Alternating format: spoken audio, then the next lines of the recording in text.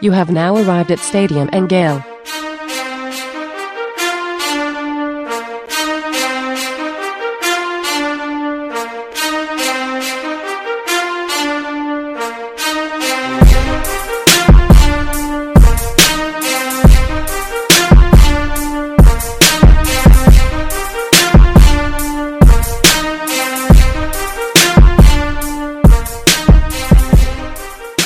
Boys and girls, ladies and gents, welcome to another episode of Stadium and Gale. It's Uncle Silk. It's Dan. And Nick. Nick and Daniel, how y'all feeling today, man? Same corner, same time. It's good to be back. It's good. I forgot, in terms of being like a writer, I forgot how, like, not stressful, but like how stuck I am in front of a TV, like, all weekend. So I don't know how they do it, but like that first round takes 5 hours, no matter what. No matter what happens, I'm sitting there like with the Jags waiting to pick, with your Jags waiting to pick, and we've known the pick for how long? So 3 months. Sometimes you gotta take your time for greatness, though. Nick. Urban gave a peel behind the onion, right? He said, "We're going to draft you. The NFL wants us to wait until there's 2 minutes left." So this whole thing's collusion for the NFL draft ratings. It's collusion from the top. Yeah. When you're drafting the future of the NFL, you gotta take your time with that pick, Nick. I think that's why the Dolphins took a little while for Waddle. That's got to be it. It's got to be it. This is Jacksonville's one time a year to shine on a national stage. I'm out team there. The Jags are quickly becoming like the Detroit Lions, where the season starts after the season, and then the draft season starts, and that's when they're excited. But you know Urban better than that, Nick. All I know is Urban drafted a running back in the first round when you have two very capable special back. ETN is special, though. You need a special back. You know? Okay. That's a game changer back right there. You gonna respect Urban Meyer's eye for talent too, Dan. What's wrong? Like all of a sudden, Dan, like he's not a GOAT. Urban Meyer's not a GOAT no more. I didn't say that. I just thought that it was an interesting pick. The GOAT's in a new pasture. Yep. We'll see. Just wait for the Super Bowl, man. Hey, Nick, I'm sure you saw all of the draft hype about the Dolphins having the best draft. Not a big deal, right? It's what we expected, right? See, that's, maybe 12 and we're not sitting here getting super hyped about it. Usually it's just business as usual. I'm just happy y'all didn't get Kyle Pitts. That made my draft. I was exceptionally happy for Kyle Pitts, but sad for my Dolphins that we weren't able to grab a future Hall of Famer. But that's okay. We got another Hall of Famer in Jalen Waddle just a couple picks later. Yeah, I'd like worked myself into – it's like I'd like to pick now, but I'd worked myself into like this corner where I wasn't going to be happy unless it was Pitts, Penei Sewell, or Jamar Chase. So then it comes down and Chase is gone, Pitts is gone. I'm like, all right, well, just get the left tackle and be happy. And then Waddle comes. I'm like – but I've gotten back into it now. He's a better Tyreek Hill. I'm here for it. Hey, he's a good fit for the city as well. I think he's gonna be a superstar down there. I think y'all building a nice little roster. But did you see him in the green room? Did you see him in the green room? He had to get the business. Man. he was on the couch. He's like, "Deuce, I'll say we can celebrate later. I got things to accomplish." Y'all know what time it is.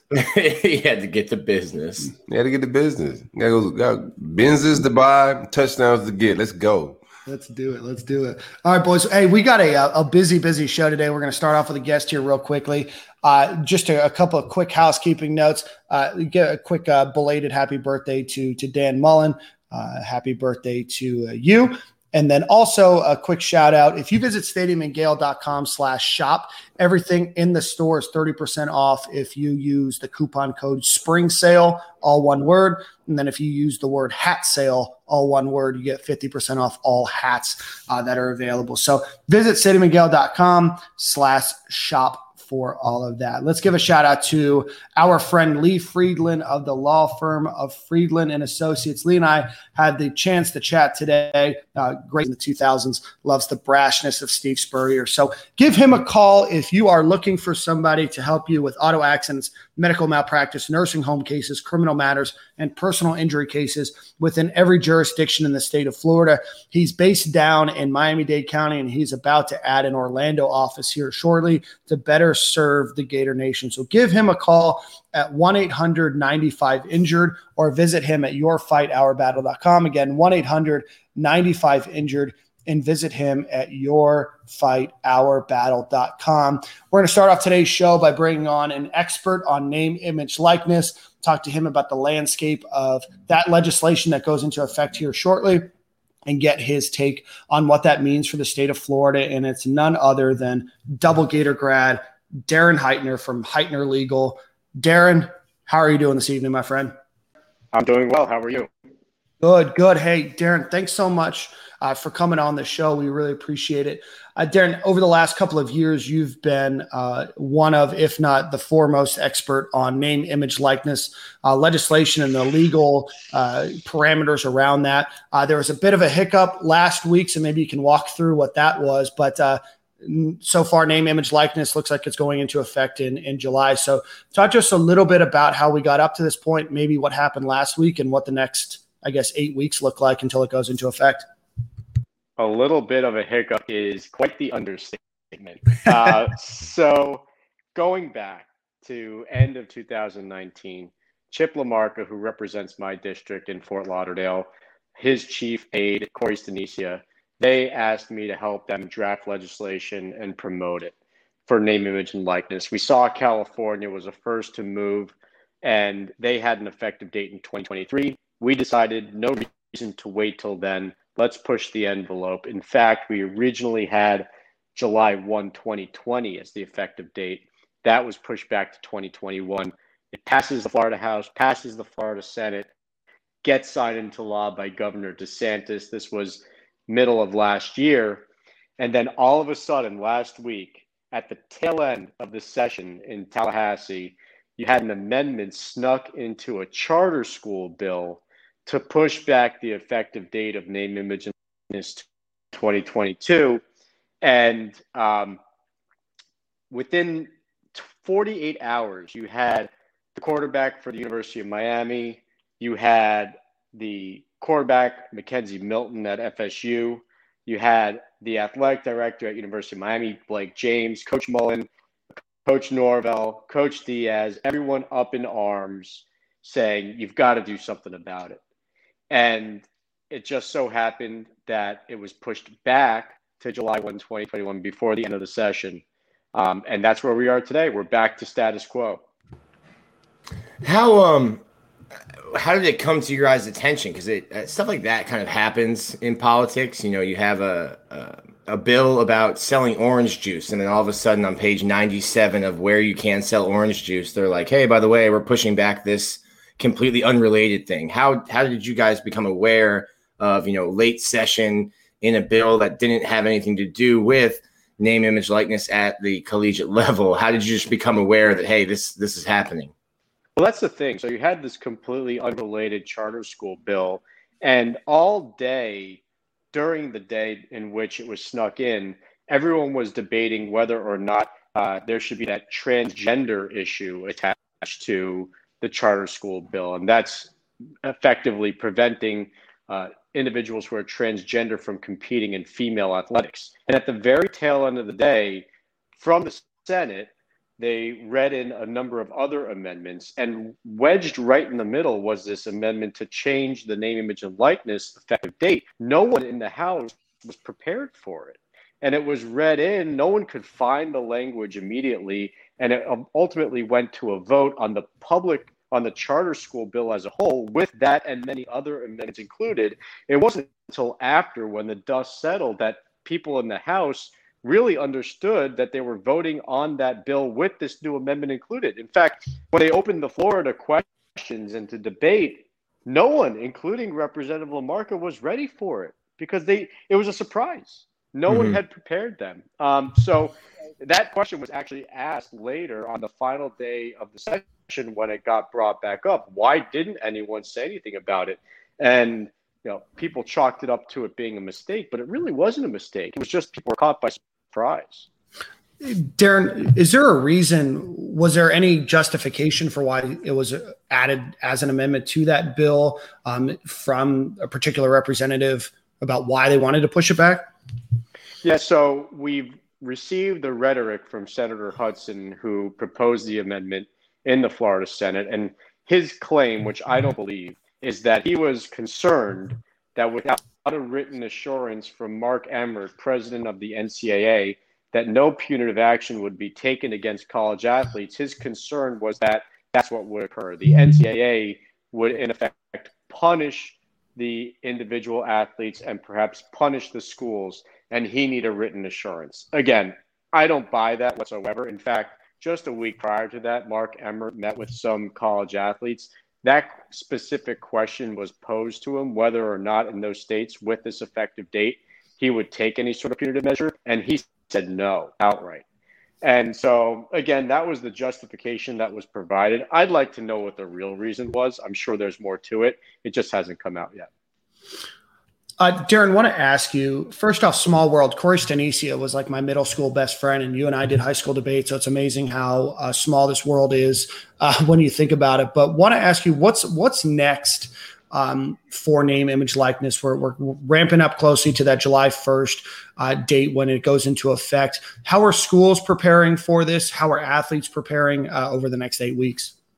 Schools are preparing by getting their compliance ready for it, looking at the statute, understanding what it means, associating and aligning with third parties like Influencer, Open Doors, Altius, and others that have really arisen in the past year or two because of this opportunity that exists in the ecosystem.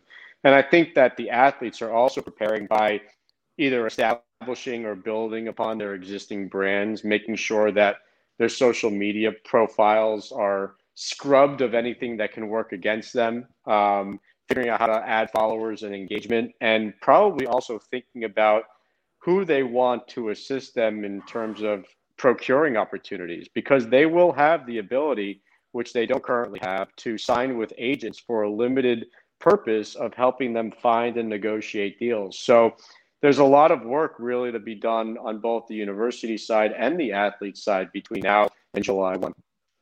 Hey, Darren, real quick, do you think the NCAA will step in if, say, Florida is staying in its current status with the NIL and other states have that leeway? They'll put it at a disadvantage in recruiting, correct? Do you think the NCAA step in any of this? The NCAA is certainly concerned. And I think when Florida was the only state that was considering a July 1, 2021 effective date, there was potentially some threat that the state of Florida had to consider. However, now we've had important states with big SEC schools like Alabama and Mississippi join us with the same effective date. You also have New Mexico, which has joined us, and other states thinking about it as well. Georgia's very close to joining us with July 1, Iowa, and others. So, yes, to answer your question, I do still think the NCAA is concerned that certain states will have advantages and others will be disadvantaged. And what the NCAA has done is it's taken the position that it's begging the federal government to do something about it, when it's as simple as the NCAA itself to change its own bylaws and just open this ecosystem up for college athletes across the country. But instead, and the NCAA hasn't changed course on this in the recent past, it just keeps saying, we want the federal government to do something. But while there's many bills that are pending on Capitol Hill, there's no movement thus far. So I don't really know what the NCAA is waiting for. Well, I won't put words in your mouth, but the NCAA wants to desperately hold on to this fake notion that these are amateur athletes. That was my next question. And that they don't have to pay them. But what I wanted, there's a lot of, on our website, on the message board, there's a lot of older Gator fans that think that this is, creating a pay for play kind of scheme. And I'm trying to explain to them, you're probably going to be able to articulate it better. Can you just give us like the cliff notes of what the name, image, likeness bill is? I keep telling people like, this is not the University of Florida paying a Kyle Pitts to come play tight end for them. It's just Not opening at all. up different avenues for players to profit off of their name, their image, their likeness. In fact, there's an explicit prohibition against colleges paying any money or being a part of the name, image, and likeness process itself. So no monies can flow through the universities to the athletes. This is purely allowing athletes to negotiate and enter into deals with third parties who happen to be unaffiliated with the universities. If there's any affiliation whatsoever, red flag rises and the deal gets struck down. So to answer that question very clearly, this is not pay for play. This is not universities paying the athletes for their performances. And it's not even third parties who are unaffiliated with the schools paying for the performance. There can't be signing bonuses, any sort of bonuses whatsoever provided to athletes based on their performance. This has to be deliverables that they provide, whether it be licensing their names, images, and likenesses, or them doing endorsements, posting publicly on behalf of these companies on their Instagram or Twitter. It can even be athletes creating their own businesses, which they just simply can't do currently. But it is not pay for play. But there could be some funny business going on with all of that. Of course, how long do you think this stays like what Nick was saying? How long before this becomes like professional? Because I mean, that's where this is heading. Well, do you think it's heading that way? I'm not going to say I want to speak for you. Do you think it's heading that way?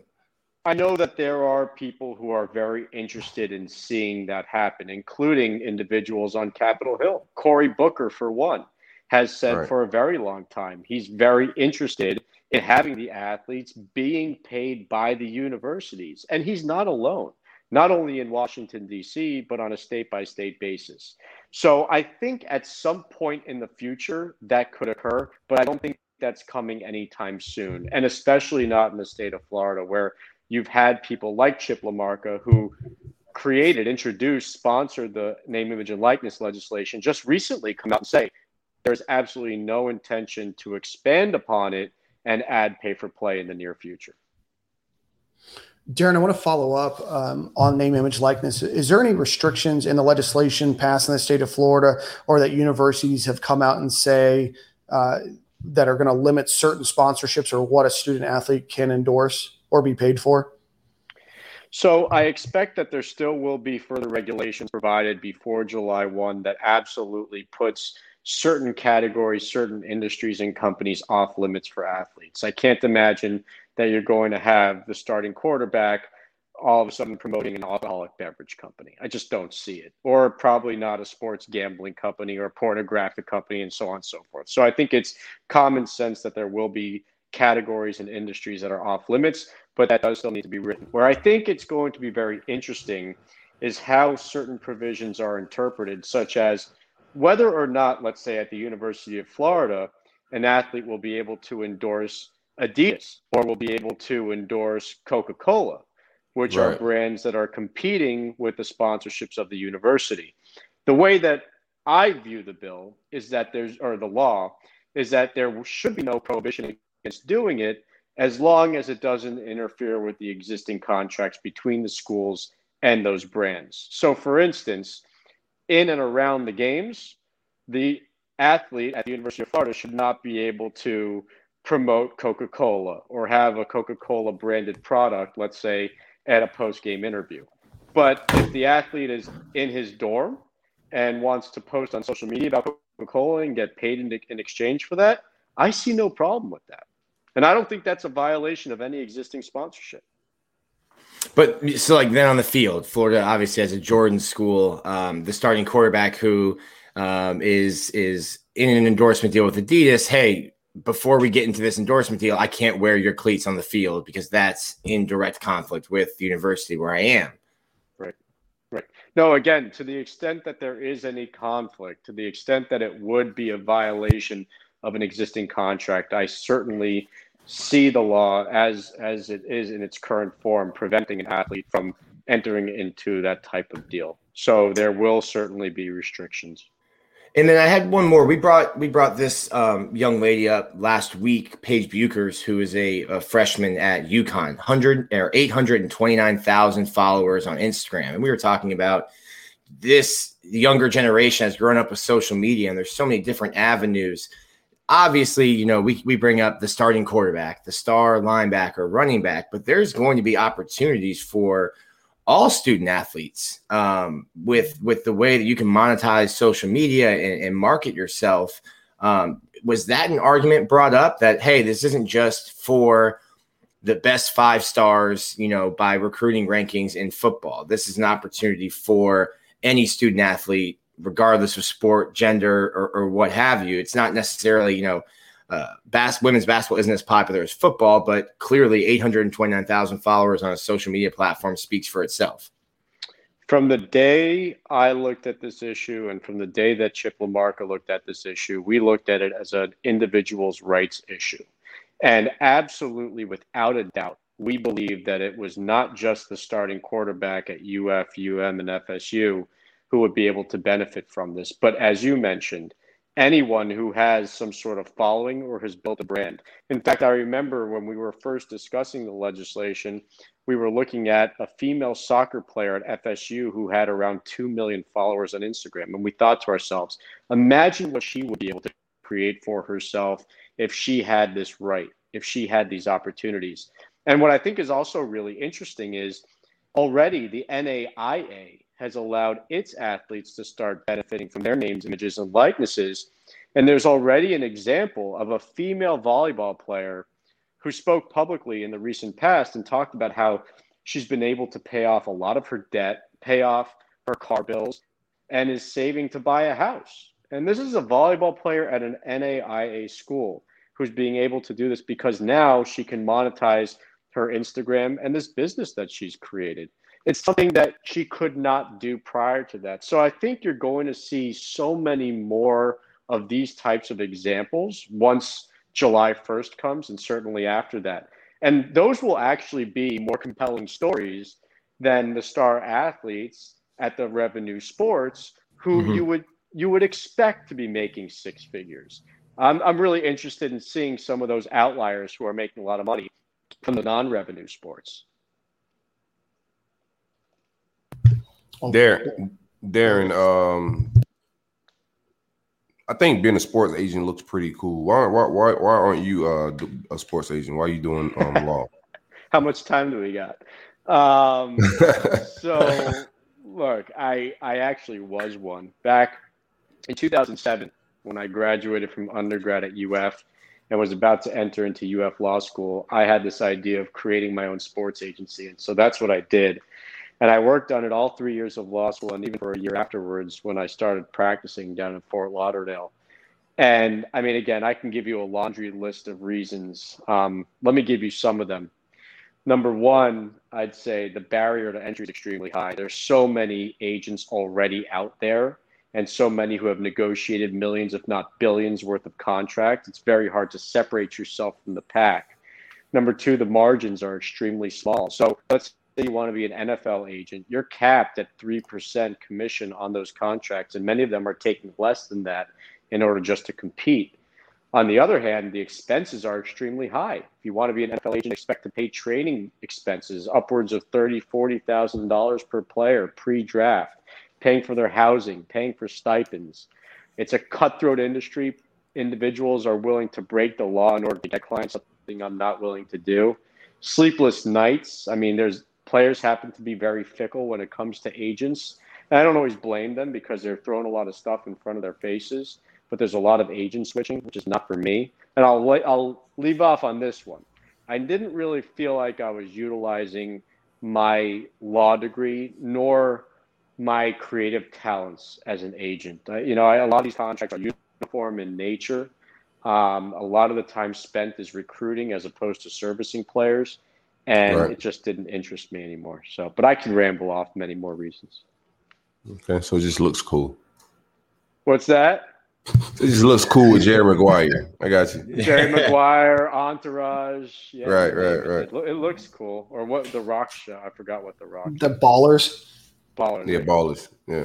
Man, I love it. Well, Darren, I know that you've got a cutoff, man. I really appreciate you coming on this evening and talking to us a little bit more. We're looking forward to seeing where the legislation goes and look forward to having you on in the future again. Go Gators. Awesome. Thanks, Darren. These conversations I come to pod for, man, that was dope. Yeah, Darren, he's really knowledgeable. And like I think it was Silk said, he said was really at the forefront of all of this stuff. Mm-hmm. And it turns out that he was at the forefront because elected officials asked him for his help. Like that's how knowledgeable and where his reputation is at. Now, Darren is truly the leader in that business. Definitely a worthy follow on Twitter and following everything that he's doing. It's really a awesome gig that he's got. Very well respected in that world. Well, let's give a quick shout out to a sponsor before we get Quincy Wilson on. Let's give a shout out to our friends over at the Roof Soldier. Roof Soldier is a veteran-owned company that's going to help you with all aspects of residential and commercial roof replacement and repair. So give them a call, 1-877-ROOFS-FL. Hurricane season is almost here. It's a time to get that looked at. Make sure you don't have any leaks or need any repairs. Give them a call, 1-877-ROOFS-FL, or visit their website, roofsoldier.com. Tell them Stadium and Gale sent you, and you'll get $1,000 off of your commercial or residential roof replacement. Let's get on a former Florida Gator legend in Quincy Wilson. Hey guys, how you doing? What's up, Q? Hanging out, man. What's up? Where are you guys? Where's the whole family at now? I know you were all together watching the draft, but where was that? We're down here in South Florida, Fort Lauderdale area. Okay. Yeah. What before we get into some of your stuff, what was that like just for you as big brother, kind of sitting there and waiting for the phone to ring for Marco? It's nerve-wracking. It almost felt like I was getting drafted all over again. But at the same time, it was cool to like actually sit there and see like my little brother get drafted. You know what I'm saying? It's just been something that we've always talked about, something we just always dreamed of, and like it just finally happened. So it's just a very surreal moment for the whole family, I guess. Yeah, I remember it was we're in Bradenton. It was an IMG 7v7. Your team was crazy. I think you had like you, Ehrman, and you had a bunch of guys on that team. Yeah, Travis Rudolph might have been on that team. Yeah. And I'm talking to you, your dad, and Marco might have been like all of 5'6", 120 pounds at that point. Braces on. Yeah. And his dad's like, Quincy. He's like, but this guy, he's gonna be good. And I look at him like, who's this? Who's this little third grader that's standing there? And he's like, it's gonna be him. And I'm like, all right, well, I believe you. It doesn't look like it right now, but I believe you. And then sure enough, Marco shoots up and turns into the player that we know of now. Right, exactly. It's crazy. Perfect. Well, Quincy, let's start with your story a little bit. Grew up in Fort Lauderdale. Your dad is a University of Miami former player. Probably grew up in a family that rooted for the Hurricanes. Talk to us a little bit about your recruitment and how you ended up at the University of Florida. Yeah, like you said, my dad played at the University of Miami. So I remember growing up, everything was Hurricanes. So I remember like when I first started my progress, I really wanted to go to University of Miami, but things didn't work out that well. They wanted me to play safety, and I ultimately ended up at Florida. But I knew I wanted to stay in state. I also did. I didn't. Being from down here, I mean, the coldest it gets is 50s, 60s. So I knew I didn't want to be anywhere it was cold weather. So I just chose to go with Florida, and they had taller corners at the time with Marcus Rosen and Luchez Purifoy. So I felt comfortable going there, and because I remember coming out, my whole thing was I didn't want a school to move me to safety. So I ended up going to Florida where they were playing bigger corners. So I felt it was a good fit. The recruiting sites had already moved you to safety. Right. Everyone was already claiming it. Now, real quick, Seb, your dad told me this, and I'm sure it's a conversation you guys had, because there's so many commit, decommit. By the time somebody, gets on campus, it's like the fourth school that they've committed to. What was the conversation that you and your dad had? And it was like, hey, when you commit, that's it. So make sure. It's like, I don't care if we do it right now in the summer or we do it after your senior season, but there's not going to be a commitment, decommitment kind of thing with you. Yeah, he didn't want me to be one of those guys who just like felt like they couldn't make up their minds and you doing coaches wrong, saying you coming, not coming. So we went through. I felt like he made it real clear for me because he took me to a bunch of schools the summer before my senior year. So I felt like I got to see a lot, and I was able to make a good decision. Notre Dame was happy that you went up in the summer and not, in February. Yeah, exactly. I would have told him no on the spot. And you talk about not decommitting. There's a time where that the season before you guys would come, it got ugly. And some guys you committed with or friends with, Ermin Lane and Davin, all those guys end up flipping. What was that process like? What was that like? There's a lot of trolling going on. Yeah, each week they were losing, and we all were talking about if we were straight. You know what I'm saying? Are we gonna end up coming?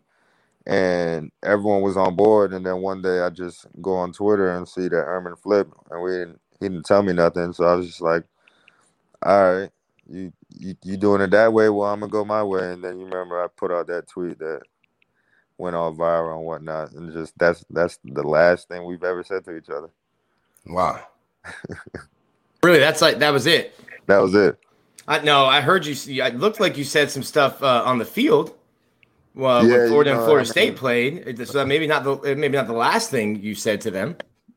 Yeah, I mean, he went to Florida State and never caught a ball on me, so pretty much that was what it was. Okay. Did he catch a ball? Period. No, I don't. So that was mean. Change positions and whatnot, so I don't think he ever found his way there. He tried to turn into a big corner and steal your bars, bro. Yeah, nah, not quite. That's what's up, man. Let's get into your time at Florida a little bit. It was rocky. We had some good seasons. We had some great defenses. What was your time like? What did you enjoy the most? I would say what I enjoyed most was the competition every single day. Coming in, you could never take a day off because it was like you had Vernon, you had Jalen, you had May, you had Duke, you had Kiki. You know what I'm saying? So it was like you can never take a day off because if I took the day off, then T's was starting that week. If you know what I'm saying, it's just you could never lag, so your spot would be taken. So I feel like the whole competition of everyone just trying to make each other better and fight for a spot. I feel like that was just like what I remember most about it, and because it just made us who we are today. You feel me? So I feel like that's what I remember most. Quincy, I want to ask you specifically about a quote. We won't have to talk about the game, but the quote about a duck pulling a truck. Where did that come from? Is that a saying in the Wilson household, or is that something you made up on the spot? I just want to know kind of the etymology of the phrase. Man, to be honest, that thing it came up on the spot, honestly, because it was just like I remember every year they always came talking about this Tennessee matchup, and I'm just like, I don't like what are you guys saying? Like we're going to win, you feel me? So it just came out on the spot, and that's how that went. We weren't even so we used to do interviews right after practice, and the DBs would get work in together. And I think that day we were supposed to talk to T's, and so they weren't even supposed to talk to Quincy. We were all leaving, and then I think it was Will Pantages at the time was the sports information director, and he's trying to get Tabor to come over, and then three of them walk over together. And Quincy's just it's right after practice, and he says it. And of course, we're thinking, oh, this is fantastic. As the media, we're thinking this is fantastic. But it's we weren't even supposed to be interviewing Quincy that day. It was just something that happened so quick after a practice. That's funny. Quincy, go ahead. Q, I got a question, man. There's your time at UF was elite, man. We had some of the best defenses. But there's always this thing, and it goes on now. It was there before you got there, and I think your brother went through it a little bit. It's always a little buzz or a little love-hate relationship with certain players and fans. What is that like? What do you think that comes from? It's a little toxic, a little bit. What do you think that comes from?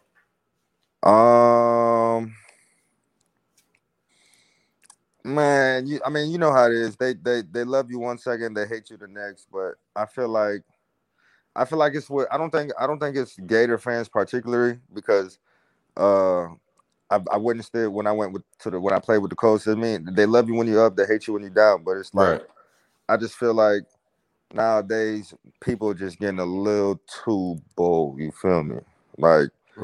They just saying things that I feel like they're really trying to get up under your skin so that they could get a reaction up out of you and get some followers. You know what I'm saying? Like it's all a clout game now. Like, because it's like if y'all really see me in person, you're not gonna say any of this. You know what I'm saying? So it's like it's all for show, and it's just like you got to just understand that. Like I've been dealing with that since freaking 10th grade, so it's like I get it now, but a lot of guys don't understand that, so it really messes with them. They see you in person, they want a picture, then they put it up on IG and get some more clout. It's just a different clout chase at that point. Yeah, pretty much.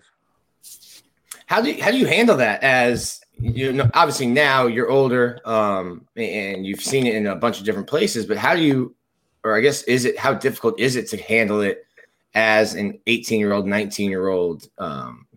Trying to deal with relationships and homework and class and meetings and coaches and all this stuff, and then you just throw on social media to get away from it all, and then you have to like roll through all these mentions that are just toxic. I say what I started doing was just completely getting off of it. Like once the season comes, like I don't even go on Twitter, because Twitter is literally the worst place you can be between freaking August and February. Like, don't even go on there. Once the season starts, don't even go on there, because people are just out there trying to say anything to get you all riled up and whatever. And plus, you don't need to be reading that stuff anyways, because it just becomes garbage. You read even when you're doing good, because you're gonna read up and you're gonna start drinking that juice, and then and then those gonna be the same people that's telling you how bad you are. So I just feel like for any player that's out there, man, once the season starts, just get off of it, because those people don't even know what they're talking about, and that's why they're on Twitter. You know what I'm saying? So that's just how I go about it now. Quincy, what are you most proud of so far? A question. Go ahead. You got it. Go ahead. No, that's a good question. Go ahead. What are you most proud of so far? What do you mean? Like, what am I most proud of? Right. You played in the All-American games. You got Big Three committable offers. You was a big-time recruit. You've been drafted. You played in the NFL. Thus far, what are you most proud of? I said the most thing I'm proud for, definitely number one, is getting drafted, because that was a dream come true. Just something I always wanted to do growing up. So I'd say that one is or I would say just playing in my first NFL game. You could say that. Just being out there on the field for the first time and it counts and you're in the league is just like a surreal feeling. Quincy, we were on the subject of social media just a minute ago. And I want to ask you, just because I know it's something that your family dealt a lot with. After this past season, obviously Marco had a couple instances, and one in particular that social media seemed to get on him, on your dad. I'm not sure if they tweeted at you. What did you say, to your younger brother as he was going through that situation? And how did your family handle kind of the negative reaction from the internet and the fan base?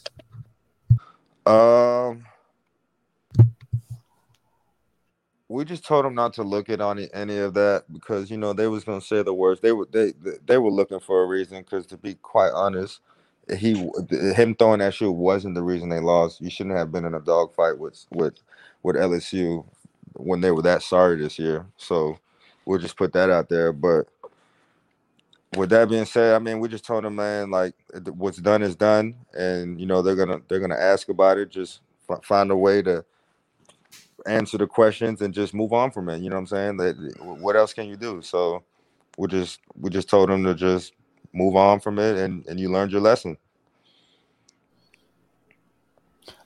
What's the Wilson relationship like with the University of Florida now? That's your school, the school you went to, your school Marco went to. I used to joke with your dad all the time that he's an adopted Florida Gator now, which I don't think he'll ever accept. Chad, yeah, he definitely out. No, Chad. But what's the relationship in your mind, I guess, with the University of Florida, the fans, the football team? Everything's cool, man. We don't have. There's no bad blood or anything. That's my school. I love them to death, and that's what it is. Love to hear it. Q, you're a big DB, man. You looking slim right now. What are you doing?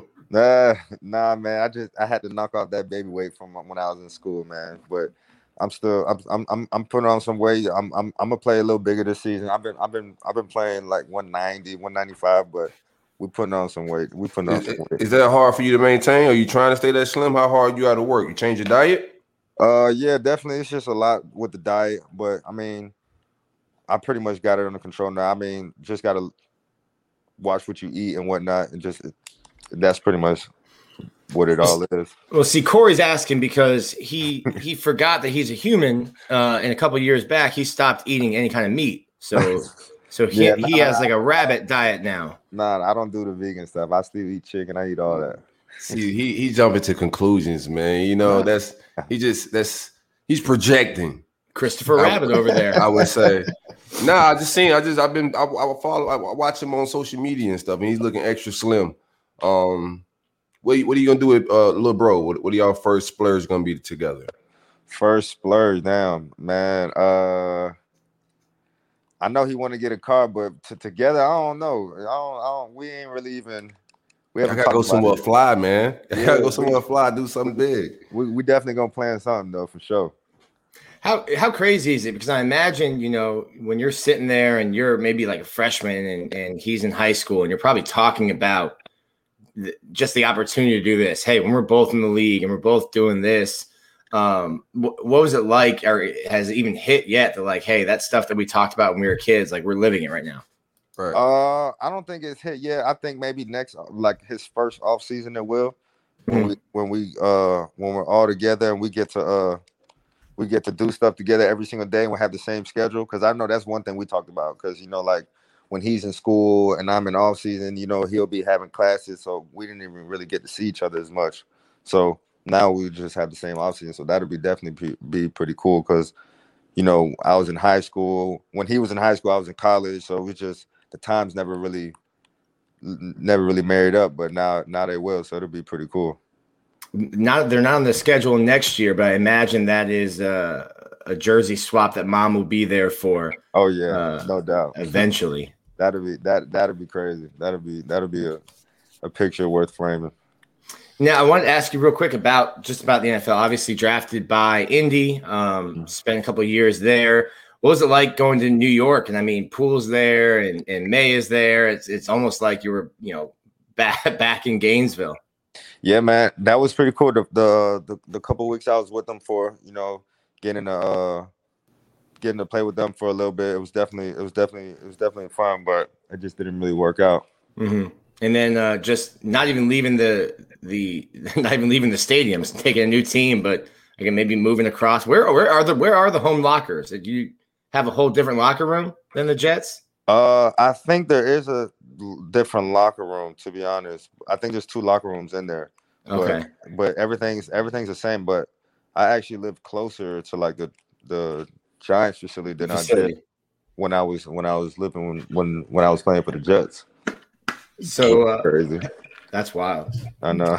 Q, you obviously played on a really talented defense, but what's the biggest difference between the college game and the NFL game that you've seen in your 3 or 4 seasons? I'd just say the speed of the game, because everyone is good. You know what I'm saying? Everyone out there knows what they're doing. Everyone out there, all the skilled players run 4-4. You know what I'm saying? So it's just like, and then everyone's a professional. So, everything's going to be on point. So it's like any second you're half stepping out there, they're going to find it and capitalize on it. So it's just like, you got to just be on point every single play and just go through your keys and just be on point. You know what I'm saying? Because it's the best of the best. They're going to find the mistakes, find the errors, and capitalize on them. What are you most looking forward to in your opportunity with the Giants? I'd say just getting on the field and getting a chance to just play, because I feel like I haven't played in a whole year and a half. So it's just finally getting back on the field and just showing what I can do for real. You gonna try to get KT 16 bars? I ain't got nothing for him. That's what's up. You talk to KT? Yeah, I hollered at him, man. That's my dog, man. I'm super proud of him. I hollered at him before the season, told him to take care of the business. You know what I'm saying? Don't let anything get in the way. Don't let the music fans, nobody. And he went out there and did that. And I'm so excited for him to come to New York and do his thing, man. It's gonna be a lot of fun for him. He's gonna love it, and I'm excited for him. Did you guys cross over at Florida? I always wonder like what the relationship is when, maybe it's a guy that is at Florida, but you didn't really like know them when you were teammates or when you were in the same locker room. No, he came right in with my brother's class, I believe. When you left. Yeah, I just missed him. I mean, but it's just, I just remember when they were struggling, when that offense used to be struggling. I just remember he used to still be doing his thing. So I just used to be telling him like, hey man, just keep grinding, man. They see that, you know what I'm saying? They're gonna get the right people in here, you know what I'm saying? And then finally it just broke through for him this year. So I was just super happy for him that he just was able to keep working and things ended up working out for him. Q, what's it like? And I know that obviously the pandemic, probably shut down a lot of it, but what's it like playing in such a big city where I know football is important, but there's so many other things going on? How do you limit distractions and everything else being in New York City? I mean, with the COVID and everything, it was pretty easy because we couldn't really do anything. But the whole COVID in itself was a whole distraction with the whole getting up every morning and all the COVID tests and all the regulations and whatnot. So it was just the main thing this year was just like having to schedule yourself extra time for all these COVID regulations. You know what I'm saying? So, but this year that'll be something that I'll have to balance with fans and whatnot, being able to come back and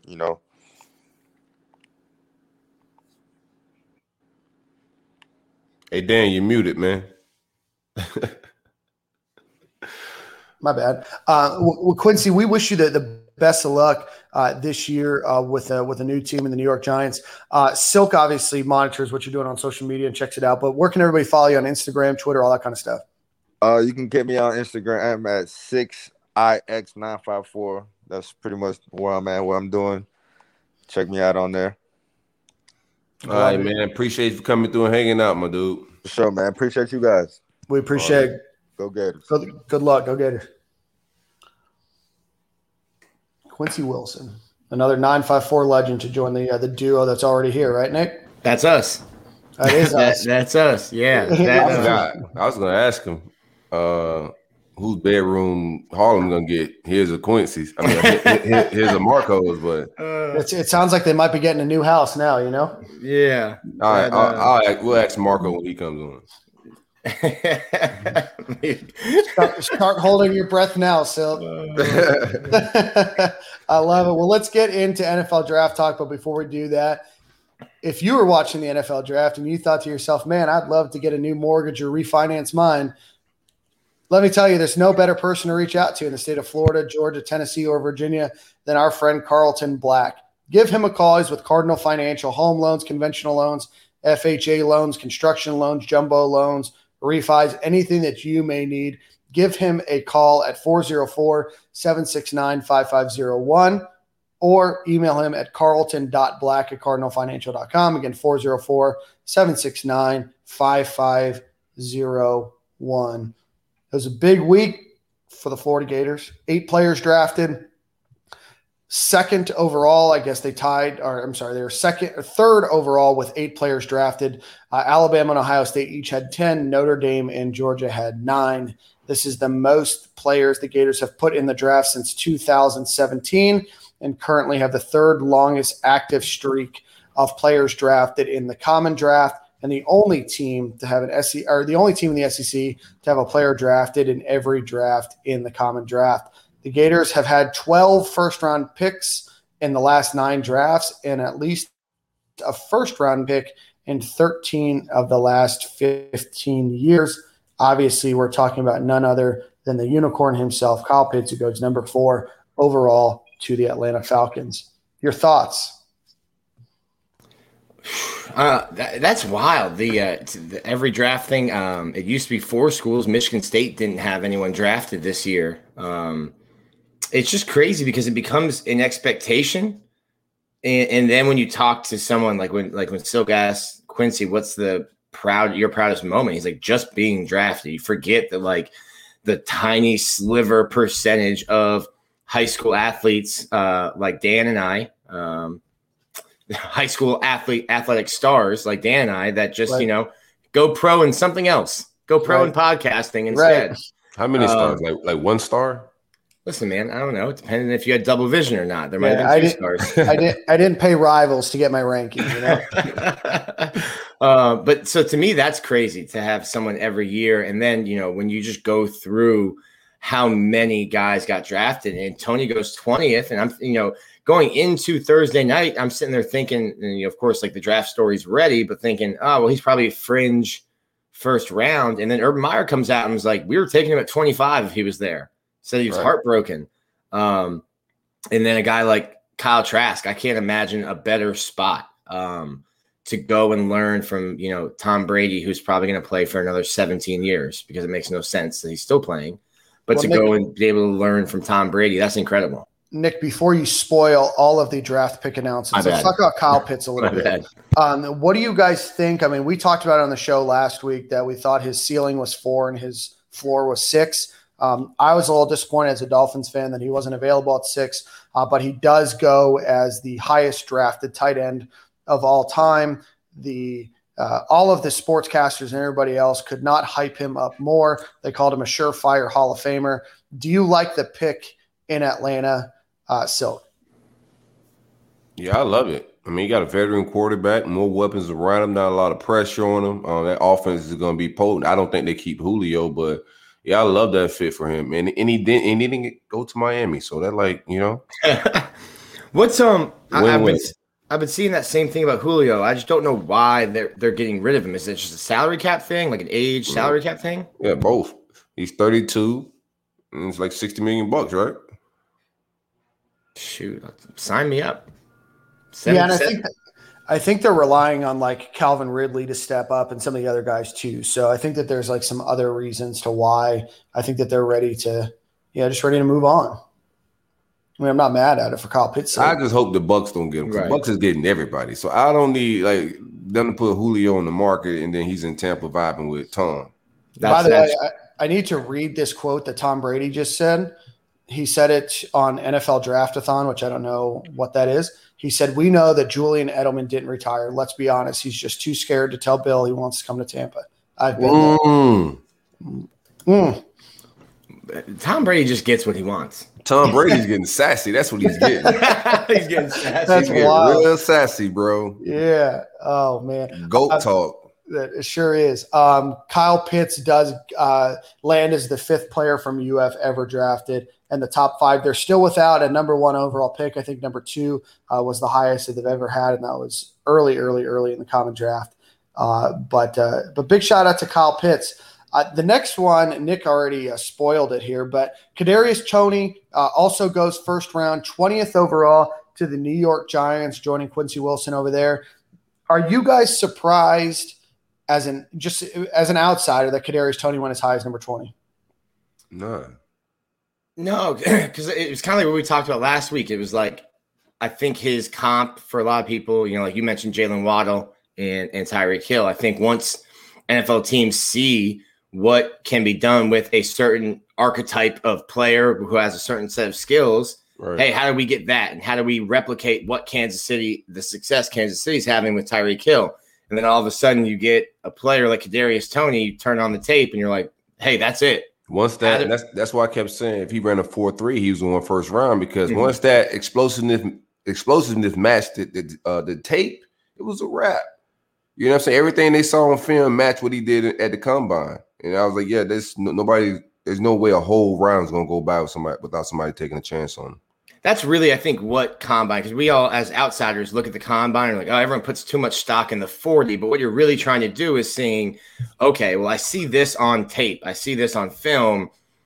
Do combine numbers match, and do they back up what my eyes are showing me on film? Right. And a 4.38 and a good 40 backs up what you're seeing on the field. Right. Absolutely. I know, and I'm spoiling a little bit with Evan McPherson in the 5th round, but the Bengals basically said that they drafted him because of what they saw in his pro day. Obviously, they saw a lot before that to attend, but that pro day is the reason why they drafted him in the 5th round and was the only kicker drafted. So no, you're exactly right, Nick.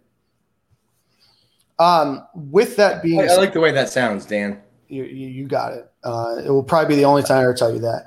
I mean, you just say you spoiled it, and then you were right. So you kind of balance things out a little bit. I want to ask you guys, and this is kind of a brief aside. There was a tweet from a former NFL draft or former NFL scout that has a draft website now, and he heard that Kadarius Toney has some personality flaws or some character issues or concerns. We all do. Right. So let me ask you this. Do you think, and I opined about this on Twitter a little bit today, do you think that teams selectively say that to people to potentially get a player to drop so they can maybe draft them a little bit later than maybe where other people have him slotted for some they only said about certain people. chess? They only said about certain people, Dan. Yep. Oh, well, yeah, that's a whole other discussion. Yeah. That's why I don't think it's a thing, because they only said about like people who got caught up in the rap stuff but I mean, everybody got character flaws or personality flaws. Nobody's perfect. Urban Meyer might have been spreading that because he apparently wanted Toney at 25. Right. I 100% think that stuff like that selectively comes out when you want somebody, like especially if you have 2 picks, or if you're trying to trade, if you have an early pick and you're trying to trade back into the first and you want somebody to last to 28, 29, 30, that stuff like that comes out. Misinformation. Stuff like that comes out. Nah, but a lot of times they slide. Like we've seen guys slide when that type of stuff come out, like far. Mm-hmm. The only thing I think, like, I do agree with you. Teams do throw that out, but I've seen players like really slide with that. Not like Toney didn't go, like that didn't work. If that's what they was trying to do. Yeah. The only thing with Toney, and like, listen, he was in a state. He got probably unconstitutionally pulled over, like doing like 31 miles an hour on campus when it's 25, and gets pulled over with the guns in his car. But it's an open carry. I forgot about the gun. It's an open carry state that the guns were legally purchased. So it's like, hey, I forgot about it. Yeah. It's like, do you want?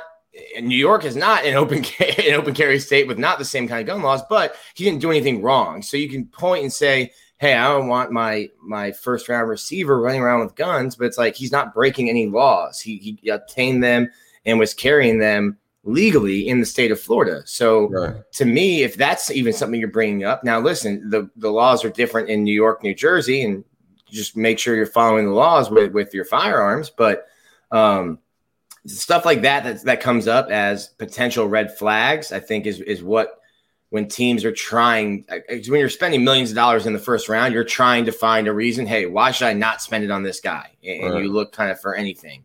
But if anything, for me, a team like New York that has strict gun laws is probably looking into that more than like, hey, is he going to be going to a music studio to make a new album after practice? Who cares? Right. Who cares if he's doing that? Yeah, I forgot about the gun thing. But I don't. He didn't because it wasn't really like a thing. Because it wasn't illegal. Yeah. Right. No, I just forgot that it was a thing at all. You know what I'm saying? I just forgot that whole incident happened. Like, whatever. There's a lot of things that I forgot. I mean, stuck in the truck thing. Yeah, like as a beat writer, I have to read the Toney story, and then the headline's bad. It's like AR-15 in the back seat, and you're like, why are you running around? Like, put it in the trunk or something. But then when you read into it and you talk to a lawyer or you talk to a cop, it's like, oh, everything checked out here. Like, why y'all do that, Nick? It happens in the state of Florida because we have sunshine laws, and you can get police reports and stuff like that, which is why you get more reporting on like arrests and stuff like that in Florida than in a state like Georgia, where it's really hard to get that information. But in this case, the sunshine laws were able to let us say, like, yeah, sure, he was pulled over with guns that were his, legally purchased, registered to him, like everything checks out here.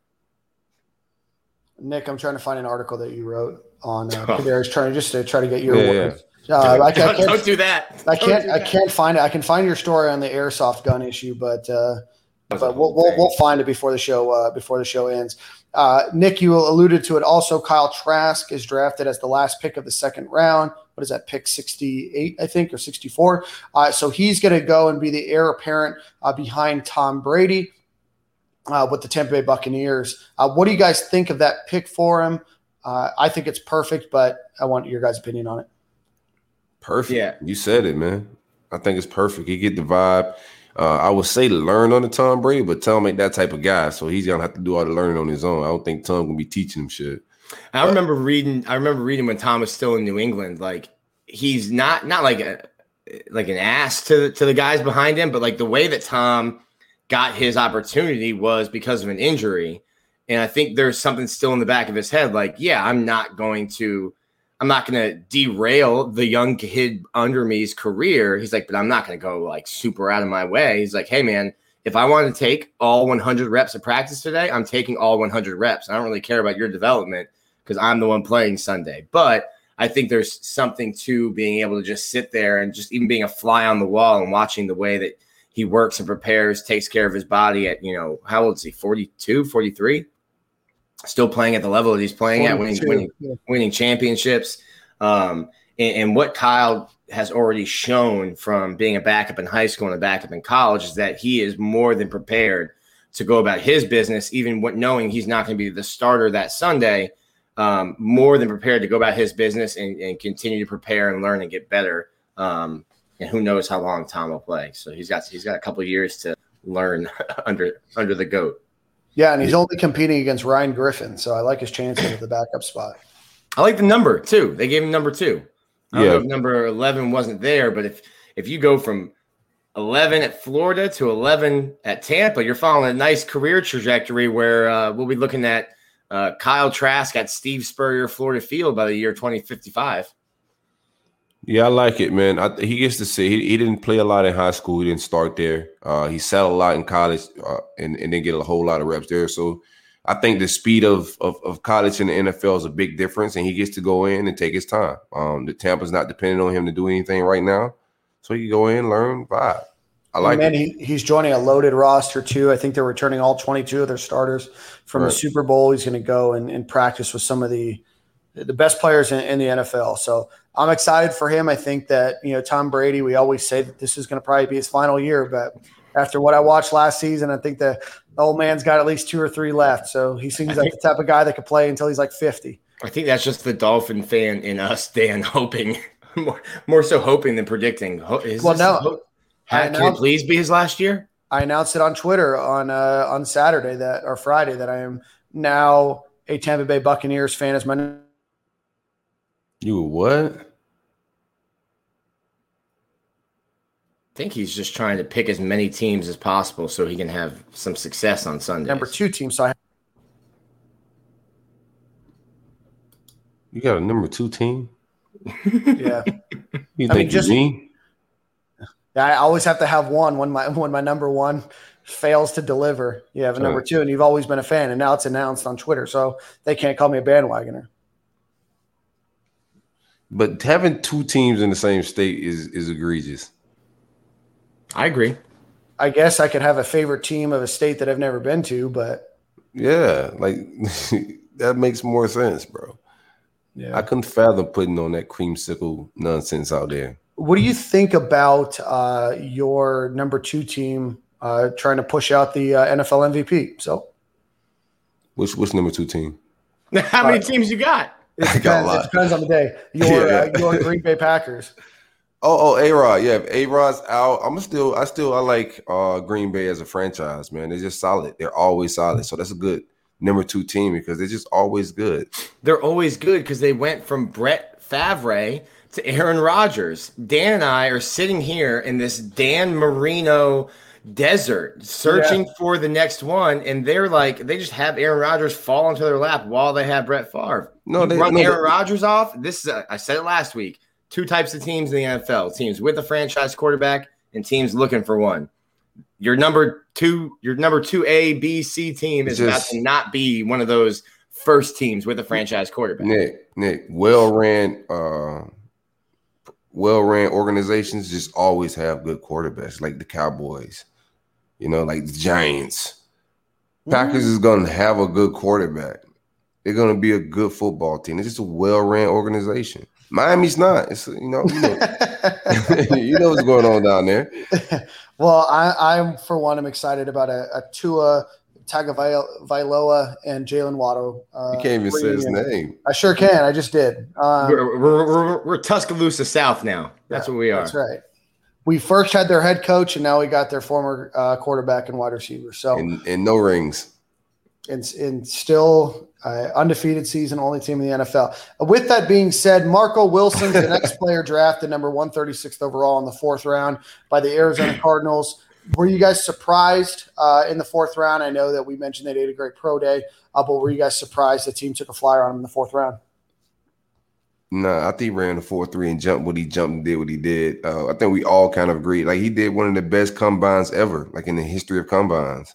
So I had him slotted 4th, 5th round once he did that. And then that's almost like what we saw at pro day isn't matching what's on the field. So what's up? And I think he's a better player than he showed at times during his senior year. I think some people know that there was some something wrong at the top with our defense as well. Some miscommunication, some development issues. I think the guys in the NFL know if it's a player thing or if it's a scheme coach thing as well. So I think he got the benefit of the doubt with a lot of that. Well, not to spoil, but a little tease. You get 2 secondary players drafted. Right. It probably tells you why there were 2 secondary coaches released of their coaching duties after the season. Right. And one that's probably slotted for a 1st-round draft pick next season. Just reading a little bit about Marco Wilson, the Arizona Cardinals seem to have a lot of deficiency at the cornerback position, and I know that they traded up to get a pick who their personnel called the steal of the draft, according to Cliff Kingsbury. So they obviously view Marco Wilson as an incredible asset to that roster. Next player drafted, the only kicker drafted, and that was Evan McPherson, drafted 149th overall in the 5th round by the Cincinnati Bengals. We know that he had a bit of a streaky season this past year, but obviously the Cincinnati Bengals, who I believe released or did not re-sign their kicker going into this season, saw a lot in Evan McPherson from his pro day and made him the only kicker drafted. Nick, what does this mean for your brand that no punters got drafted? It's just, it's not a great day for punters, but it's always a great day for the movement. It's a small blip for us, a stumbling pebble on our path to being recognized. You're not a good representation right now, I'll tell you that. No. Listen, it's throwing the towel. I'm not throwing in the towel. Punters are people. Kickers are weird. You saw the title of the pod last week. But getting back to Evan, I think all of us, I won't speak for you guys, but all of us, I think, were surprised when he decided to leave early. Right. There's only, like we said, there's only when we had the Townsends on, there's only 32 jobs for punters and kickers, and it doesn't take long. Ask like Aguayo, who was the best college kicker ever, get to the NFL. Like you use a high pick on him, and listen, miss 8 kicks, and you're gone. Like you're find something else to do with the rest of your life. There's not a margin for error at kicking and punting in the NFL. So I think someone must have told Evan some solid, some good information, because obviously if you're the only kicker drafted, then you made the right decision to leave. So props to him. And I guess later down the line, when we're talking about who's going to kick for Florida, we got to figure that out, because I wasn't expecting, prior to him deciding to leave early, I wasn't expecting to be talking much about the Florida Gators kicker in 2021.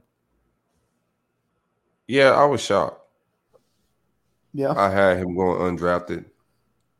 I thought a lot of kickers around the country kicked better than him this past year. He had a good season. He had an okay season, but for his potential and what we thought he was, I thought he was a little underwhelming. Yeah, it looks like he was drafted higher. I think that we all thought when we did our draft preview last week that we didn't think that he would get drafted, specifically because a lot of kickers and punters don't get drafted. He did set an SEC record for career field goal percentage and a school record for successful kicks over 50 yards. So they obviously saw something in him. But I was surprised, and I thought that he was probably a guy that could be a 7th round or undrafted guy. I'm just surprised when just kickers is going to leave early. That's why I was surprised more than anything. I was like, what did he hear? Because he didn't have a great season, and he's leaving early, and he's a kicker. It wasn't so much as like he's not good enough to do it. It's just like that's an unheard of thing for that position. Right. It's also no surprise that Shane Graham was an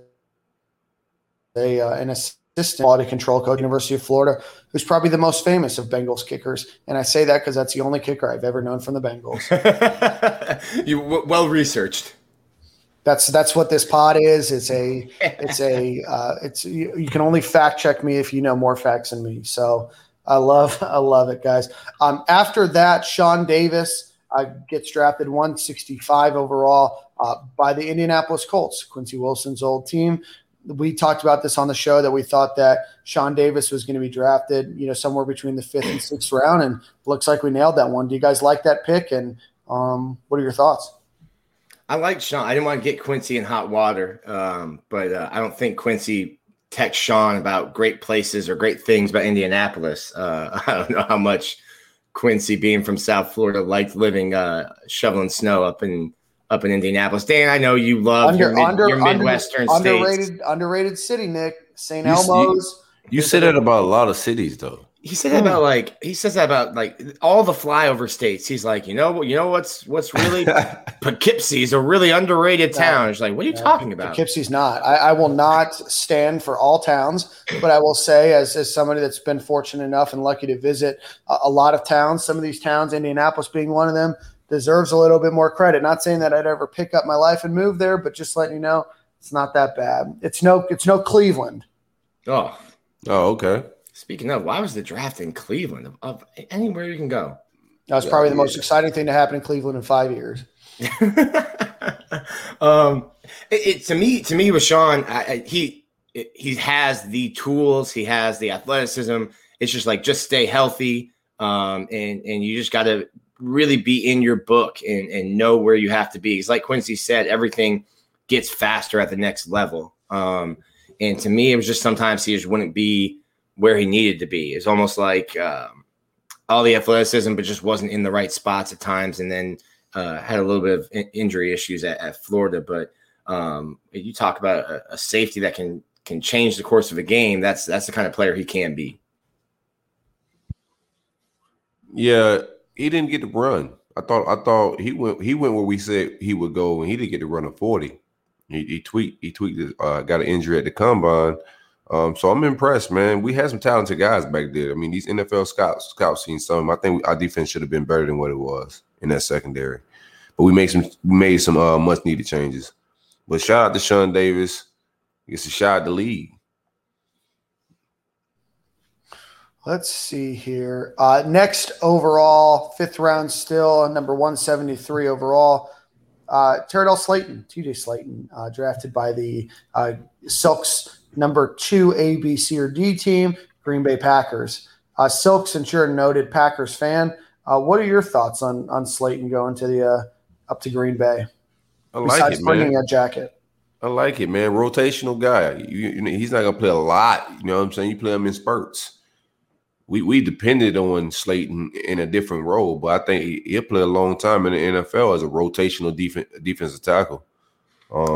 He's gonna be a solid pro. Fill gaps. He's a guy that from the inside can get after the quarterback on passing downs, a guy that can take on 2 blockers and create 4 linebackers. Hate to give Silk the credit, but good run organization gets a great value, in my opinion, in TJ Slayton that late in the draft. Yeah, I was reading up on him too. It seems like, and Silk, obviously you know this, so if you want to break it down more, you can. The Packers historically do a lot of 3-man fronts, especially on running situations. I know Kenny Clark, who is there, noted one technique defensive tackle there, is going to play a lot. He's going to play a lot in passing down, so I know that they're excited about the idea of Slayton being able to come in at that 1 technique or 0 technique to fill in for Kenny Clark. Silk, as a noted Packers fan, any additional thoughts on TJ's involvement in your defense? Welcome to the Cheeseheads, baby. You know, we'll get us a quarterback. Let A-Rod go be washed somewhere else. I love it. I love it. And finally, the last Gator drafted, a bit surprisingly, this late, number 208 overall in the 6th round, Stone Forsythe heads out to the Seattle Seahawks. We had talked about him potentially being a 2nd-round guy or a 3rd-round guy, but ends up dropping pretty late. What are your all's thoughts, and why do you think that he did drop so far? I think he's drafted where his film says. I think he was starting to get a little energy and a little buzz when they started seeing his measurables. But I think he's drafted roundabout what his film was. Yeah, there was hype where I'd gotten to the point where I'm no draft expert, but I had gotten to the point where I'm thinking he might go before Kyle Trask, and then rounds and rounds after. But I think I agree with Silk where he's probably drafted where his film says he should have been drafted. I know you can't teach 6'8", 308, 15 pounds, whatever he's at, but probably drafted where he should have been based on 4 years of film. Yeah, I was a bit surprised that he went to the 6th round. I know that his measurables at Pro Day were a bit better than his protecting Kyle Trask's blindside there. I thought that he had a big leap up from the year before, which was a gigantic leap up from the year before that. So I was a bit surprised. I thought that the 2nd round would have been high just on the play that we saw. I thought that he could be a late 3rd round, maybe 4th round guy. But 6th round overall, but does get to join a really good team with the Seattle Seahawks and a great offensive line coach in Dwayne Brown, I believe is his name. Yeah, there you go. A little research goes a long way, Nick. That's why you get paid the big bucks here. That's exactly right. Outside of the NFL draft, 3 players that were eligible did sign with new teams. We'll talk about the big elephant in the room here in a second. Brett Hagee, offensive lineman, announces that he's going to the New York Giants with Quincy Wilson. Former Florida Gators safety Donovan Steiner and his mom Pam are headed up to Pittsburgh and the Pittsburgh Steelers. And then finally, why do you want all the smoke, bro? Why are you dragging us along with it too? No, that was Dan Thompson that said that. That was not a Stadium and Gale approved announcement. Hey, man, do you? And then finally, via Ohio State University, Trevon Grimes goes undrafted, wide receiver, heads back and joins former offensive coordinator and current quarterback coach Brian Johnson with the Philadelphia Eagles. I know your commentary is going to say you're surprised that he's drafted, but give us your thoughts on why you think he wasn't drafted. So, I think it's got to be something off the field, man. I think there's something we don't know. I think eventually, Grimes is going to eventually say something, whatever it was. But it's something that he should have been drafted. Like his film, his size. Yeah, I don't know, man. I'm looking at guys getting drafted still to have like 14 catches for 150 yards last year. Yeah, I don't want to get into no he say, she say, or some innuendos, man. But when a guy that talented doesn't get drafted, somebody badmouthed him, in my opinion. I don't think it's for. I mean, you look at the measurables, and we talked about it last week about how he started finally playing like a 6'4", 6'5" receiver, and then they talked about the speed, him catching Tony in that Miami game when Tony broke away. He just ran down Kadarius Toney. Right. So yeah, to me, it's kind of what you said. It's like something happened behind the scenes because it wasn't weird. Right. It wasn't a talent thing. It wasn't a potential what we think he can do on the field kind of thing. And then shout out to Brian Johnson, because I'm sure once you get to that point, Brian Johnson's sitting there and saying, "Hey, go get this guy. Like I've been around him for 3 years. Go get this guy." Yeah, and at that point in time, it's probably better to be able to call where you want to go into an offense that you're going to be at least a little bit familiar 100%. With. than to get drafted in the late 6th round or 7th round. But like you said, Nick, I was a bit surprised that there were some guys that were drafted ahead of him, some folks with a lack of production. Tutu Atwell sits at about 4'4" in terms of size. So I was surprised because I thought he had the speed and the size that the NFL was looking for. But this happens every year where a player goes missed or goes undrafted, and they still have an opportunity just like everybody else to earn a roster spot. And heading up to Philadelphia where he gets to reunite with his former offensive coordinator into an offense that's trying to revive itself a bit. There's certainly an opportunity for Trayvon Grimes. He has the skill. Now it's a matter of putting it all together, I think. And me saying that somebody badmouth him, they don't have to be UF coaches. He was at 2 schools. So and these NFL teams are gonna interview everybody and question them about Trayvon Grimes. So in my opinion, somebody somewhere had to throw him under the bus because there's no way he shouldn't have been drafted. The guy that recruited him didn't even draft him. No, I didn't see that one happening. They're gonna interview the janitor at your middle school to be like, hey, you remember this kid when he was in 6th grade? Like they're gonna find somebody. I think something might have happened there. But did they vet you out, Nick, as a former St. Thomas Aquinas student yourself? He would have fluffed it. Yeah. Whoa. Yo. Pause. He would have been drafted if they would have asked me. But to me, it's like you said, Dan.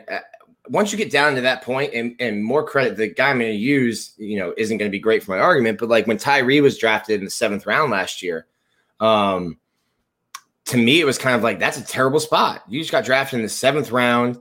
And they used a pick on Jerry Jeudy. They used, I think, their 2nd or 3rd pick in the draft on a receiver. Like, that's not a great spot to be. They just used 2 high picks on receivers. And I think it's better at some point to be able to pick your spot, pick your offense, look at the depth chart, and see. Because if you're an undrafted free agent, if you're a late round pick, you've got to do the extra stuff to make that 53. And credit to Tyree, he did that and made the roster out there in Denver.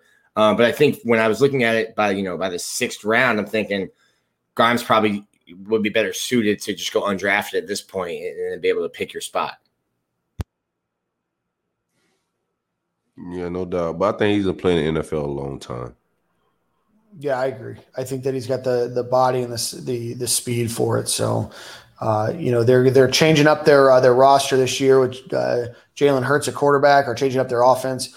So there's definitely an opportunity for him. And, he's used to, obviously not this past season, but seasons before, playing with more mobile quarterbacks and, up there at Ohio State too. So best of luck to every player that was drafted, those that were undrafted that signed, and those that were undrafted and unsigned. Best of luck. A couple of other housekeeping notes. Jordan Smith, who was a part of the University of Florida program, but left during the credit card scandal, ended up over at UAB. He was drafted in the 4th round by the Jacksonville Jaguars. And then Chris Rumpf, the son of former tight end defensive line coach Chris Rumpf, was drafted number 118 overall by the Los Angeles Chargers. Getting into it just briefly, we're still a year away, but of course the day the draft ended was the day that we saw our first 2 mock NFL drafts for 2022. Read both of them. In both of them, they both share Kaiir Elam going somewhere in the top 15. I know Trevor Sikkema, a friend of the show, had him going number 12 overall. And I don't remember the other gentleman, but had him going 13th or 14th overall. Ventrell Miller was also listed as a potential first rounder, and Brenton Cox were also listed as potential first round picks. Ventrell as a first round linebacker? I was surprised in both of them. And who wrote that? I got to call the police. I will find it for you quickly. Yeah, fine, I'm going to press charges. Call the police. I'm going to call the cops on it. I love Ventrell, man, but hey, come on. He's not a first round linebacker. That's egregious. I mean, there's not many. Brad Crawford from Yahoo Sports. Oh, shout out to Yahoo. That's the parent company. Great article, Brad. Yeah, I won't slam them. Great article, Brad. I won't call the cops. My bad. You're not going to call the cops, but you might call one of those tip lines, right? Yeah. Silk's on an anonymous tip line. Silk Karen over here. Excuse me, Brad. Oh man. Hey, Silk, why don't you take us to a Brunt ad read? We got some Gator news of the week. Shout out to the great folks at Brunt Insurance and Financial Services. Anything you need insured from the Panhandle to the Keys, give my man Greg a call or visit his website, bruntinsurance.com. If you need home, auto, renter's insurance, life insurance, any financial services, hit my man Greg up, 954-589-2204. Big coverage, big policies. My favorite part of the show, Dan gets to get in his bag of Gator news. Oh, we'll be in our bag this week, but there's going to be an assist by Nick Delatorre because there was a Florida Gators baseball series this past weekend against the number 2 Vanderbilt Commodores. The Gators take 2 of 3.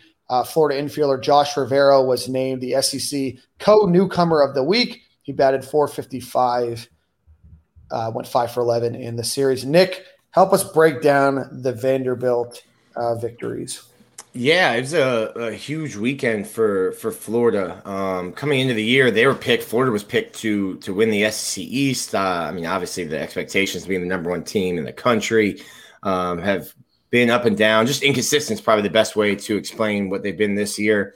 And Vanderbilt, in their Friday night guy, Kumar Rocker, and Saturday night guy, Jack Leiter, 2 of the best pitchers in the country. So you're coming in and you're thinking Florida has to win 2 to stay competitive in the SEC. And they do just that. I mean, Kumar Rocker gets the win on Friday, but Florida chased him in the 5th inning. And when you've got a Friday night guy in the SEC, you kind of expect them to be able to go at least 6 innings, 7 innings, sometimes get you into the 8th, and then that sets your bullpen up. So Florida chasing Kumar on Friday early kind of changed the way the rest of the weekend plays out, because now Vanderbilt has to use their closer in the middle innings, and he throws 20-something, 30 pitches, and now he's not available for the next day. And it just changed the way Florida didn't give up on Friday, even when they were down 7-0, kind of changed the complexion of the rest of the weekend. And then you go out and you really, Jack Leiter's probably taken over the 1-1 slot. He's probably going to be the first player drafted in the draft, and Florida goes out and just shells him. Judd Fabian hits 2 home runs off him. Kirby McMullen hits another one, and they chase Jack after 4, give him his second loss. And then you come back Sunday. Huge opportunity to get a weekend win, a weekend series win. And Hunter Barco, the COVID freshman, he has a really good start. And then you get Jack Leftwich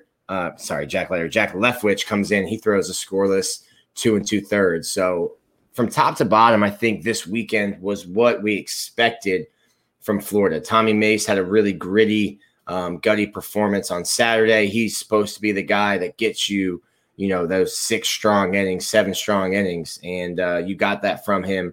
You got 8 strong innings from him on Saturday. So this is kind of what we expected. And I think Kevin O'Sullivan said it after. He's like, we've been waiting for a weekend like this all year, for the team to come out and really just show passion. I mean, Vanderbilt fans were in my mentions. They were mad that Florida was celebrating, yelling some choice words across the field to Vandy after the series was wrapped up. But for me, I needed to see that kind of passion. I think Florida kind of, like Quincy said, drank their own Kool-Aid to begin the year, and they kind of walk out on the field and just expect, like, yeah, we're Florida, we're going to win.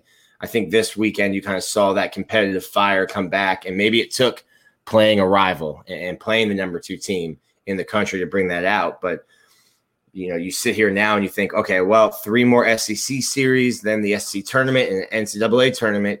Maybe this is something you can build on and move forward with. The next 2 series they should be able to win, at Kentucky and Georgia at home. And then you got to head to Fayetteville to play the number 1 team in the country in Arkansas to finish the year. Interesting. Florida plays Stetson, I believe, this week in a midweek matchup. Stetson Tuesday, yeah. Okay. All right. So we'll look out, and it seems like the Gators are on a Right in a high streak right now. They've won, 12 of their last 14 or so?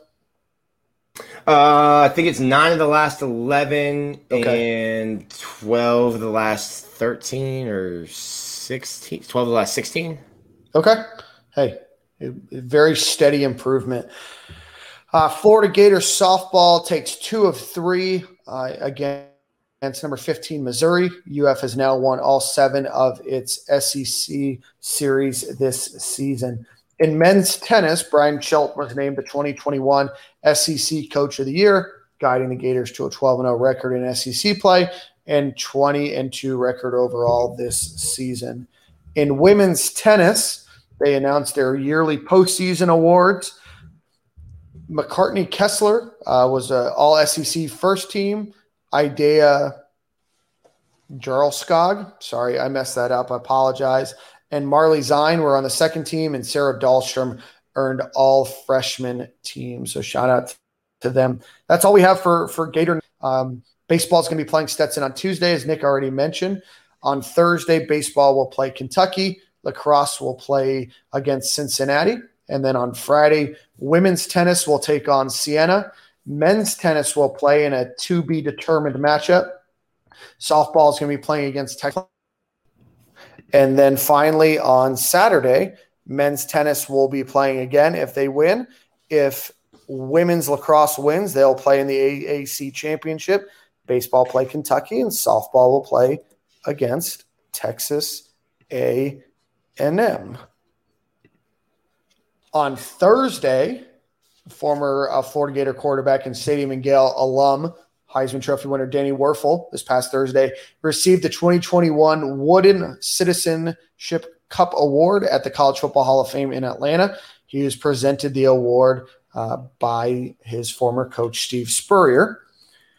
Dan Mullen will be honored at the 16th annual Dick Vitale Gala, which is going to be held at the Ritz-Carlton down here in Sarasota, Florida. The mission of the Dick Vitale Gala is to raise funds for premier pediatric cancer research, and Dan Mullen is going to be awarded for his work helping to raise money for children and families. In football news, Jacob Finn, former Florida Gators punter, has announced that he's going to be going to the University of Virginia to be joining their team. Nick, your thoughts? Great spot for my guy, Jacob Finn. That's a great education up there at the University of Virginia. Wish him nothing but the best. He's such a politician. That's not a bad place to get a master's degree, though, for free. Great place to get a free master's degree. For sure. I'm jealous. And then in transfer news, former Ohio State wide receiver Jamison Williams is being targeted by a bunch of schools, but he has narrowed his focus to Alabama, Ole Miss, Texas A&M, Michigan State, USC, Michigan, and the University of Florida. I think he'd be a great add to that receiver room, but if they don't get him, he would simply be a luxury. Cool. I think that takes us to the end of our show. A Manscaped ad reads Silk. Nick, any more commentary? Shout out to manscaped.com. Shout out to Manscaped. Always. Yo, I was manscaping the landscape the other day, and I ran into quite a dilemma. So I'm using my 3.0 trimmer, and I was putting on some shorts. You know what I'm saying? Skies out, thighs out. Those are the rules. I was putting on some shorts, and I was contemplating, should I hit the legs? Are you guys shaving legs these days? What's your vibes? No, sir. I'll shave the chest, though. Okay. No, shaved. I think it was shaved. I shaved my forearms. Done that since high school. Okay. Tried to shave the legs. That's a baseball player thing. That's a baseball thing. Why is that a baseball thing? I got a weird forearm fetish. Well, it started with I had an injury, dove, and the glove got stuck. And as much as we love sports at St. Thomas Aquinas, they don't love the baseball team the way they love the football team. So the trainer wraps my wrist before the next game, and there was no pre-wrap. So when I take off the tape, it takes off a solid amount of hair from my forearm. And I'm looking down, I've got a good 3 inches of hairless forearm. I'm thinking, all right, well, let's just do the rest of this. So did the rest of it, and we're going on a long time now that I've been shaving my forearms. You just like it. You got to do it. You just at this point, look how old you are. At this point, I like it. At this point, I like it. It's me. It's me. Thing. Shaved the legs one time in high school and regretted it like halfway through the first calf. But same deal. It's like, okay, well, I'm not going to have 1/4 of one calf hairless. So shaved the legs one time, and that was it. I don't want to shave my calves, right? Because I don't like the look of shaved calves either. But I need to trim the thighs. You know what I'm saying? Like, I got to at least put like a fade. I got to put a 1 guard on it at least. Manscaped got the 1 guards. So shout out to Manscaped. They got the guards and all, man. So you can like cut your nice little fade. The little high top, fade on Suggs' thighs leading up to his knee. I'm just imagining Silk putting like a design into his quad. He's getting in his barber bag and he's putting in a Manscaped logo so we can take the sponsorship to the next level. He's got the 3 lines on the side. Just make sure you keep the rat tail. Oh, yeah. Oh man. That's insane. All right, that was inappropriate. Shout out to manscaped.com. Be sure to use coupon code SG at checkout for 20% off and free shipping. We got more packages on the way. I'm excited to get that Lawnmower 4.0 on the horizon. Yeah, so some new product potentially coming out here soon. Look out for social media at manscaped.com. Take a look at Stadium and Gale's social media in a couple days as well. Some exciting stuff going on there. Well, boys, I'll leave you with this, Silk. I think it's your song of the week.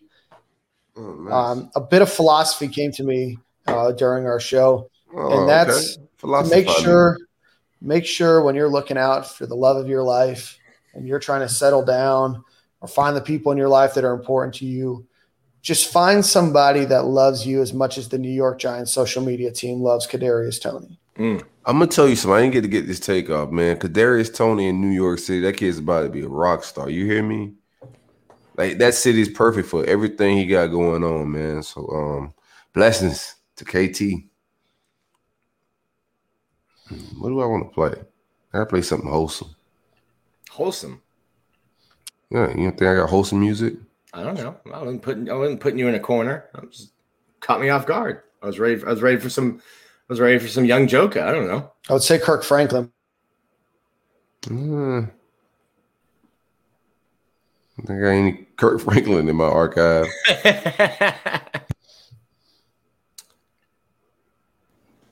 All right, let's go. This is going to be left field. Let's go Mars. Some R&B. Let's ride. Same corner, same time. See you guys next week.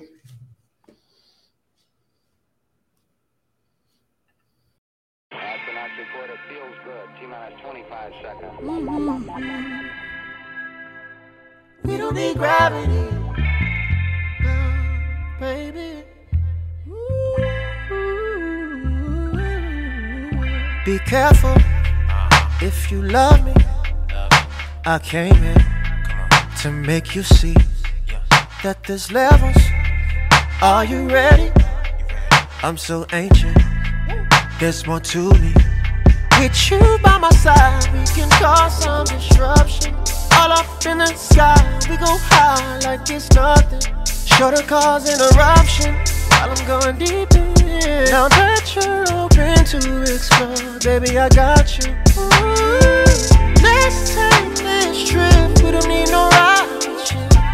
On the way to Mars, all the way to Mars. I'll give you it's gonna take your breath away. On the way to Mars, on the way to Mars. I know you really wanna leave the way you holding me. All we need is love, we don't need gravity. Let's take this trip, we don't need no ride with you. On the way to Mars, you don't need them when you come. You don't need them when you come. Just hop on my rockets up. Down to me down, rotate that axis. Girl, you could drop it low like a comet, do some damage. With you by my side, we can cause some disruption. All up in the sky, we go high like it's nothing. Sure to cause interruption while I'm going deep in. Now that you're open to explore, baby, I got you. Ooh, let's take this trip. We don't need no rocket ship. On our way to Mars. On our way to Mars. I'll give you X, gonna take your breath away. On our way to Mars. On our way to Mars. I know you really wanna leave the way you holding me. All we need is love, we don't need gravity. Let's take this trip, we don't need no rocket ship. On our way to Mars, yeah. Don't hold nothing back from me. Don't wait for me, girl. I want you to go.